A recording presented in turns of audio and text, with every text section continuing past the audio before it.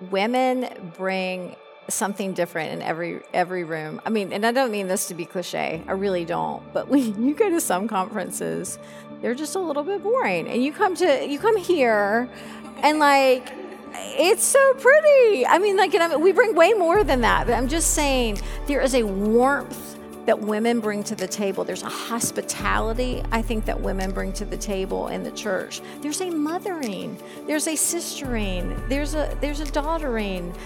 It's just hard to even describe what that is, but it's so distinct and it's so needed. Welcome to the Women in Work podcast, the show that inspires you to confidently step into your God-given calling and view your work as meaningful to the kingdom of God. I'm Courtney Moore. And I'm Missy Branch. We want to introduce you to women who, through their own unique vocations, are seeing what they do make an eternal difference. And we pray these conversations will inspire you in your own calling to honor God, to image Him to the world through your work, and to leverage your potential for His glory. Thank you so much for joining us today. Missy and I are so glad you've joined us today for a very special episode. This is the first time we've recorded with a live audience, so listen in as we interview Melissa Kruger at the Cultivate Conference that was held at the Southeastern Baptist Theological Seminary in March of 2022. Before we dive into the conversation with Melissa, let me introduce you to who she is. Melissa Kruger serves as the Director of Women's Initiatives for the Gospel Coalition. She has authored multiple books, including The Envy of Eve, Finding Contentment in a Covetous World, Walking with God in the Season of Motherhood, and Growing Together, Taking Mentoring Beyond Small Talk and Prayer Request. Her husband, Mike, is the president of Reformed Theological Seminary in Charlotte, and they have 3 children. We hope you enjoy this very special live edition of the Women in Work podcast. So how many of you ladies, and listen, just be honest, nobody be mad. How many of you ladies have heard of our podcast, Women in Work? Anybody? A couple. Amen. Thank you. It's really not. Courtney, this is my co-host, Courtney Moore, and we are here representing Women in Work. You have to. Okay. Why don't you read Women in Work's vision statement? Okay. So Women in Work, we are an organization who inspires women to confidently step into their God-given calling and view their work as meaningful to the kingdom of God. So really, whatever God has called you to, whether that's in the home as a mother or if God has called you out into the marketplace, we want to see you honor God through your work, leverage your potential for His glory, and really image Him through your work. And so Missy and I share a podcast together, and we interview women in all kinds of work to hear how women are imaging God and glorifying Him through their professions. It's been a blast. I knew you would do that better than me. She wanted me to do it. I'm like, you got it. It's what you do. So what we wanted to do was we wanted to have the opportunity to live in front of you guys interview Melissa. And so here we go. Now, we're notorious for everything falling apart every time we record. The technical it never goes right. It's hilarious. So right now, we actually feel kind of high end because we have a whole team up there handling this for us because we're always team failure. But that's okay. That's okay. So, Melissa, this is special because this will be the only time a podcast will be recorded excellently on the first go-round. That's right. That's right. And I also, could we have the audience, because we're gonna record this, obviously, and so some woman is going to be listening to this on the treadmill. You know she is. And so I would love for that woman to hear this audience. This is our first live audience. Can you guys just give us a shout out, like, so these women at home? Yes, I love it. Thank y'all. Awesome.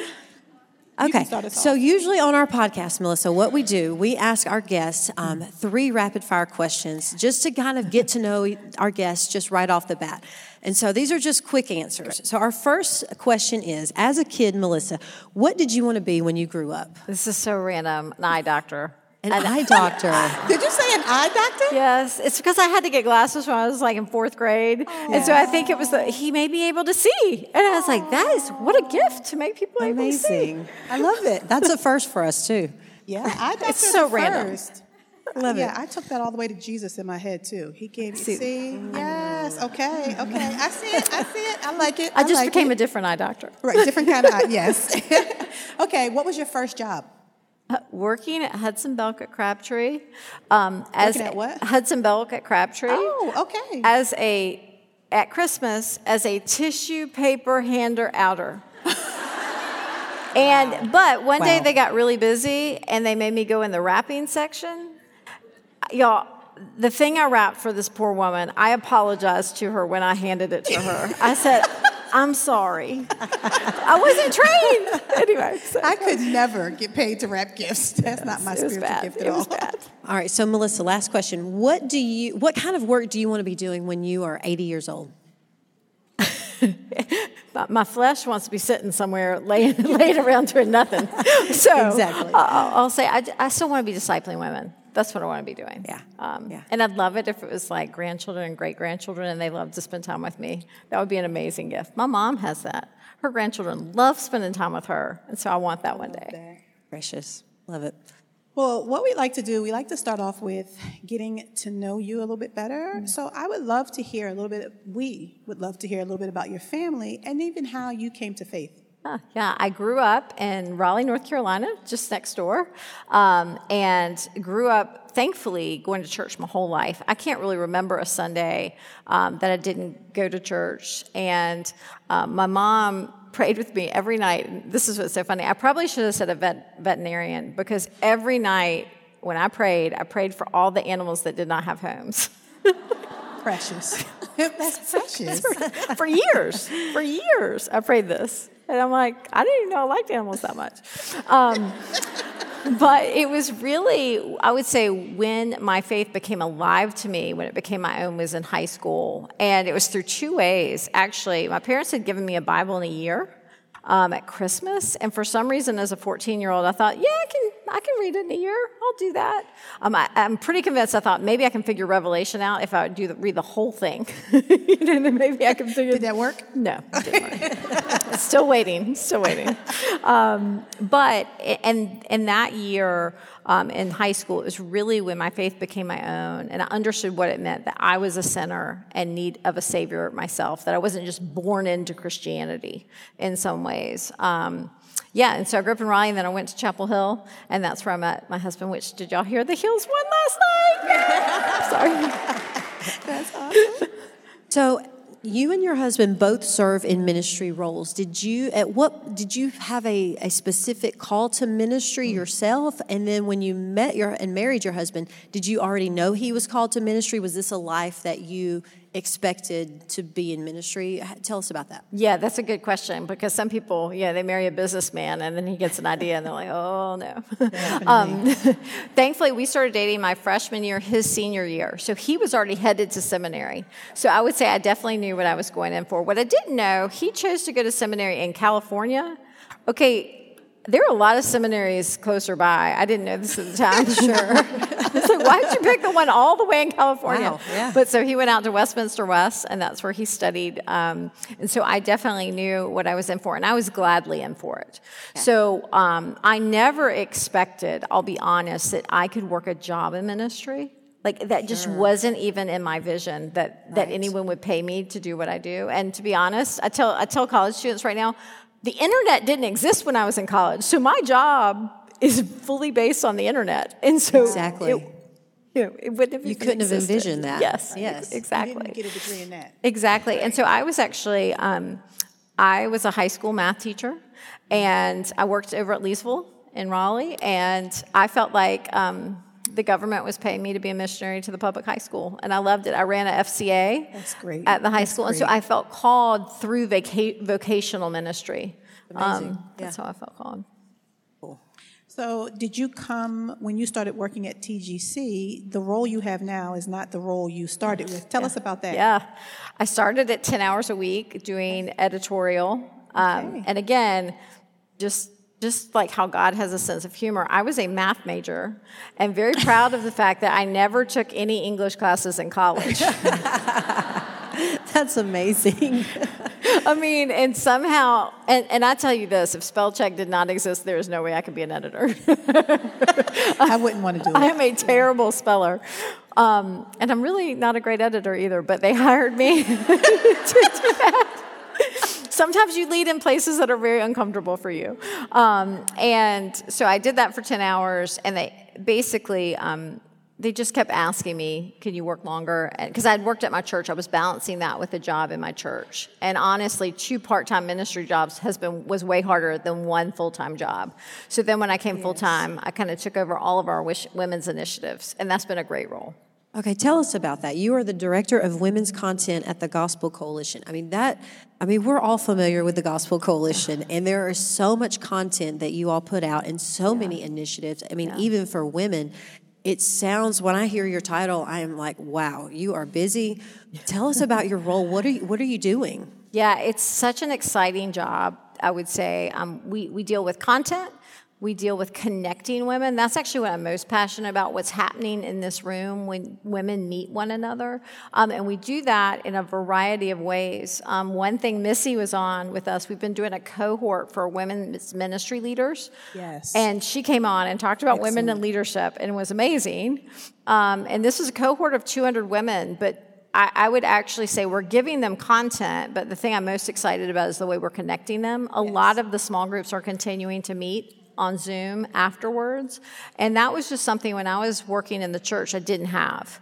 Male pastors they went to these conferences or different places where they could meet up. And I found it really hard to find other women who were doing what I was doing in the church for pay, because it was just a little bit different.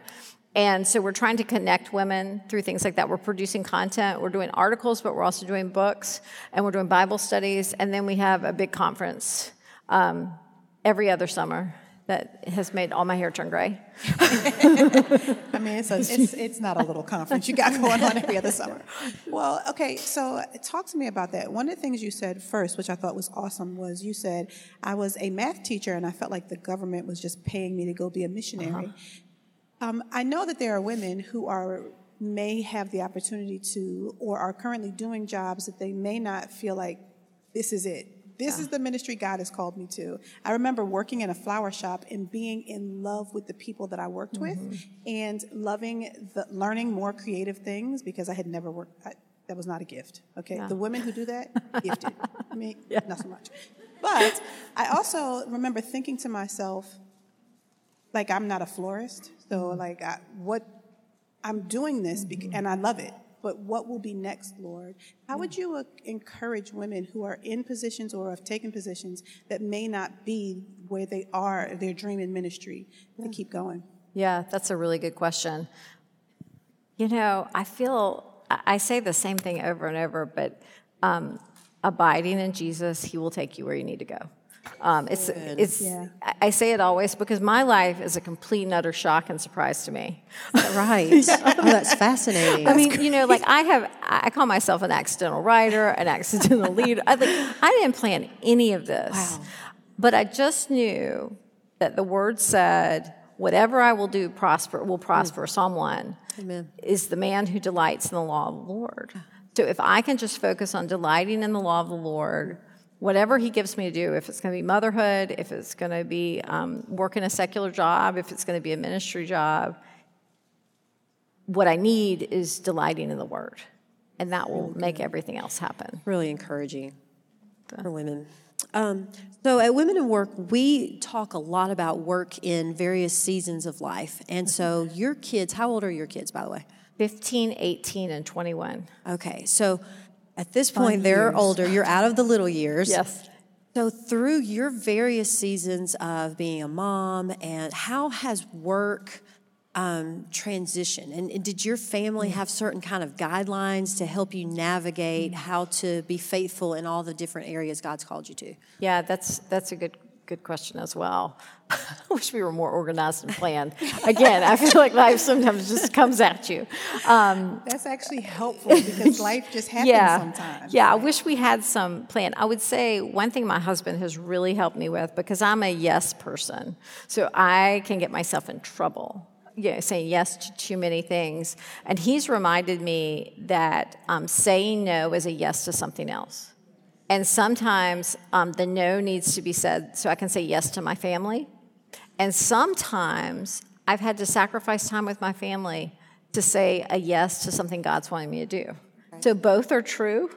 And both are really hard to navigate. And so we've just had to learn to talk about that and, learn, okay, sometimes it was helpful for me to have categories of no. Okay, I'm not going to do any of this semester. That's good. Or whatever. Like, I'm not going to take any speaking engagements for a semester so that I make sure I don't miss homecoming again. Things like that would just happen accidentally. But I would say this. I think sometimes as women, we're really discouraged because of our seasons.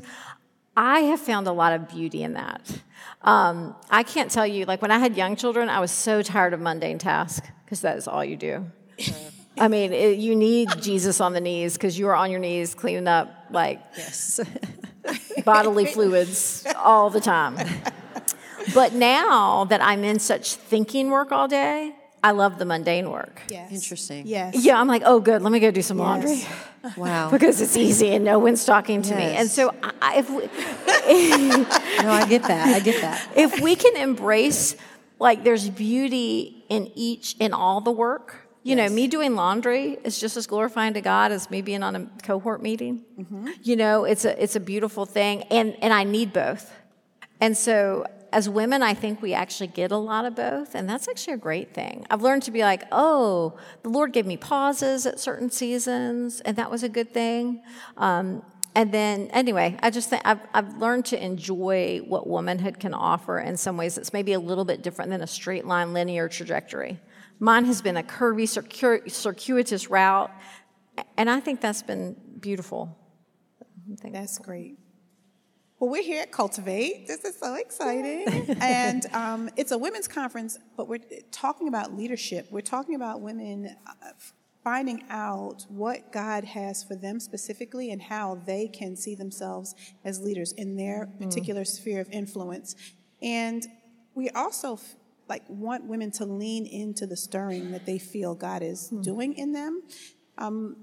So what would you say they need to know or they need to be considering as they think about stepping out into what they believe God might actually be leading me to do this, or he might be calling me to do that? Yeah.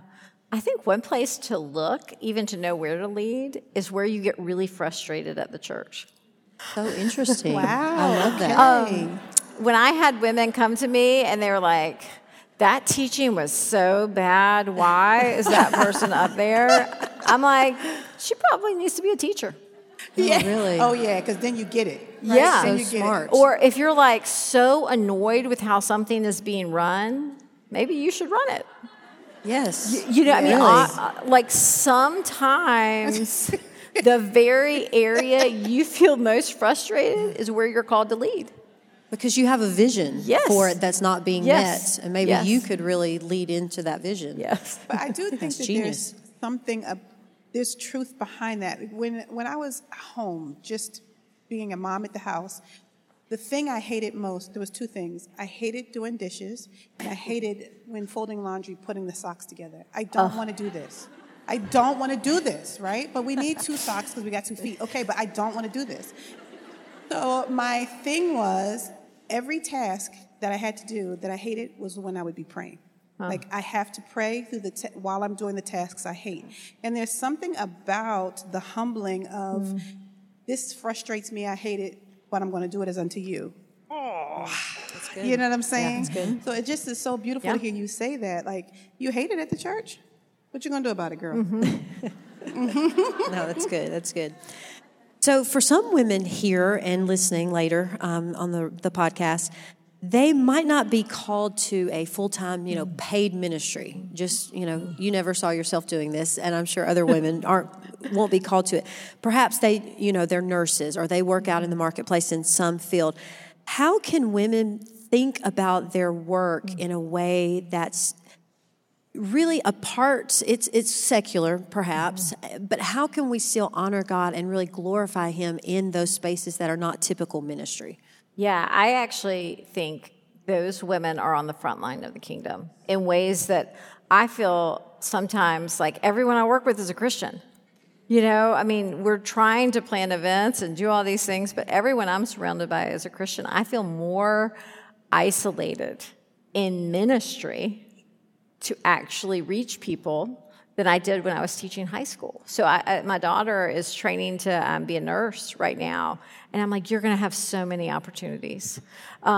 She wants to do missions, and I'm like, go as a nurse, because when you are a nurse and you are sitting there with someone who is in deep pain, the opportunities you have are amazing. So I think secular work, you are day-to-day living and interacting with non-Christians, and you get to be a light in those contexts in a way that I think most people in ministry don't get to do. You're exactly right. In your talk, which, man, so practical, so right on point, really exactly what we needed. In your talk, you really did a great job of showing the value of women working in the church, right? How womanhood is not second-class manhood, right? That's right. So can you tell me what you would say are some of the unique ways that women get to serve? Like, what is unique to womanhood when we think of service even in or out of the church? Yeah, I just think women bring something different in every room. I mean, and I don't mean this to be cliche. I really don't. But when you go to some conferences, they're just a little bit boring. And you come here, Oh my and gosh, like, it's beautiful. It's so pretty. I mean, like, we bring way more than that. But I'm just saying, there is a warmth that women bring to the table. There's a hospitality, I think, that women bring to the table in the church. There's a mothering. There's a sistering. There's a daughtering. It's just hard to even describe what that is, but it's so distinct and it's so needed. But that same perspective can be on the finance committee. It doesn't have, I mean, I can't do flowers either. I'm not good at doing this, but like I actually really like numbers. And I know I'm going to bring a different perspective just because I'm a woman than my male colleague. And so we're both needed, even looking at numbers together. There's just a beauty there that we can all serve. And I can't always it's kind of like you can just see it. Like both are needed. And sometimes it's in that group discussion, you're like, oh, I hadn't even thought about it that way. Yes. Yeah, and when I hear one of my guy friends describe something, I'm like, oh, that's a really good point. I needed you. My girlfriends may not have given me that point. Exactly. But my guy friend does. So we just need the perspective of one another. Yeah, that diversity of thought process. Yeah. It's huge, yeah. Okay, so as women are, especially here at Cultivate this weekend, they're thinking about their calling and leadership and really stepping into their leadership roles. What practical steps would you say that women can take to really continue to strengthen their voice and their confidence in what God has called them to? They know their calling, but now we've got to actually step forward into it and really persevere with strength and confidence. How can we do that? Yeah, I'm a big believer in mentoring. My book downstairs, Growing Together, is all about mentoring. And I know older mentors in the faith have been so helpful to me. Yes. That's how I learned how to disciple other women. I was discipled. And so I would say if there's a particular area you want to grow in leadership in and you see someone doing that, maybe this is an easy example. If you want to teach Bible study one day and you have a woman in the church who teaches it every week, say, hey, could I sub for you one week? And would you give me feedback? Would you help me? 1 week is way different than taking on like all of Romans. Yes, sure. Yes. like take small chunks. I always tell this to authors. You don't start by writing a book. You start by writing one article. And you get better at that. And you get edited. And my friend Megan, who is an editor at TGC, I'm like, she's my mentor. She teaches me how to write all the time. And it's so helpful to have people in your life who can help say, hey, this is where that wasn't the best. This is where it was great. And that's going to grow your leadership, is to have good mentoring who will cheer you on and yet tell you where you need to grow. I think that is so helpful because a lot of times I know in my own life I'll step out and try something, but then I don't get the feedback, and I'm like, oh no, was that good or bad, or it doesn't feel. So you really need that feedback and the humility to receive it. Yeah, that's right. Well, as we close, because sadly we have to close, what is one piece of advice that you would give women as they are thinking about stepping out into their vocation, their calling, whatever it may be? Pray. Pray for wisdom. I mean, the Lord says, if any of you lacks wisdom, ask me. Because and just the grace to do it with humility and with with humility. I just see a lot of times we just have to check our own desires. Our desires can get really askew, and our motives can get really askew. So asking the Lord, only let me do this if it would benefit your kingdom. And I would really always start with the Lord's Prayer, hallowed be your name, thy kingdom come, thy will be done. Because when you say, Lord, what I want more than anything else is for your name to be glorified, we're reorienting our desires. I want your name to be glorified. I want your will, not my will, to be done. Yes. If we can start there and start praying there and then say, use me however you want me. That's great. I do think we struggle with having to submit to someone else's agenda. Yeah. And that's what we're saying when we say, your will be done. Yeah. Right? Yeah. Amen. Good. Love it. Close us out. Well, thank you so much, Melissa. This has thanks for just having been me. such an amazing opportunity to get to interview you in front of this whole live audience. And Y'all are awesome. there you go. And thanks to our listeners for joining us today.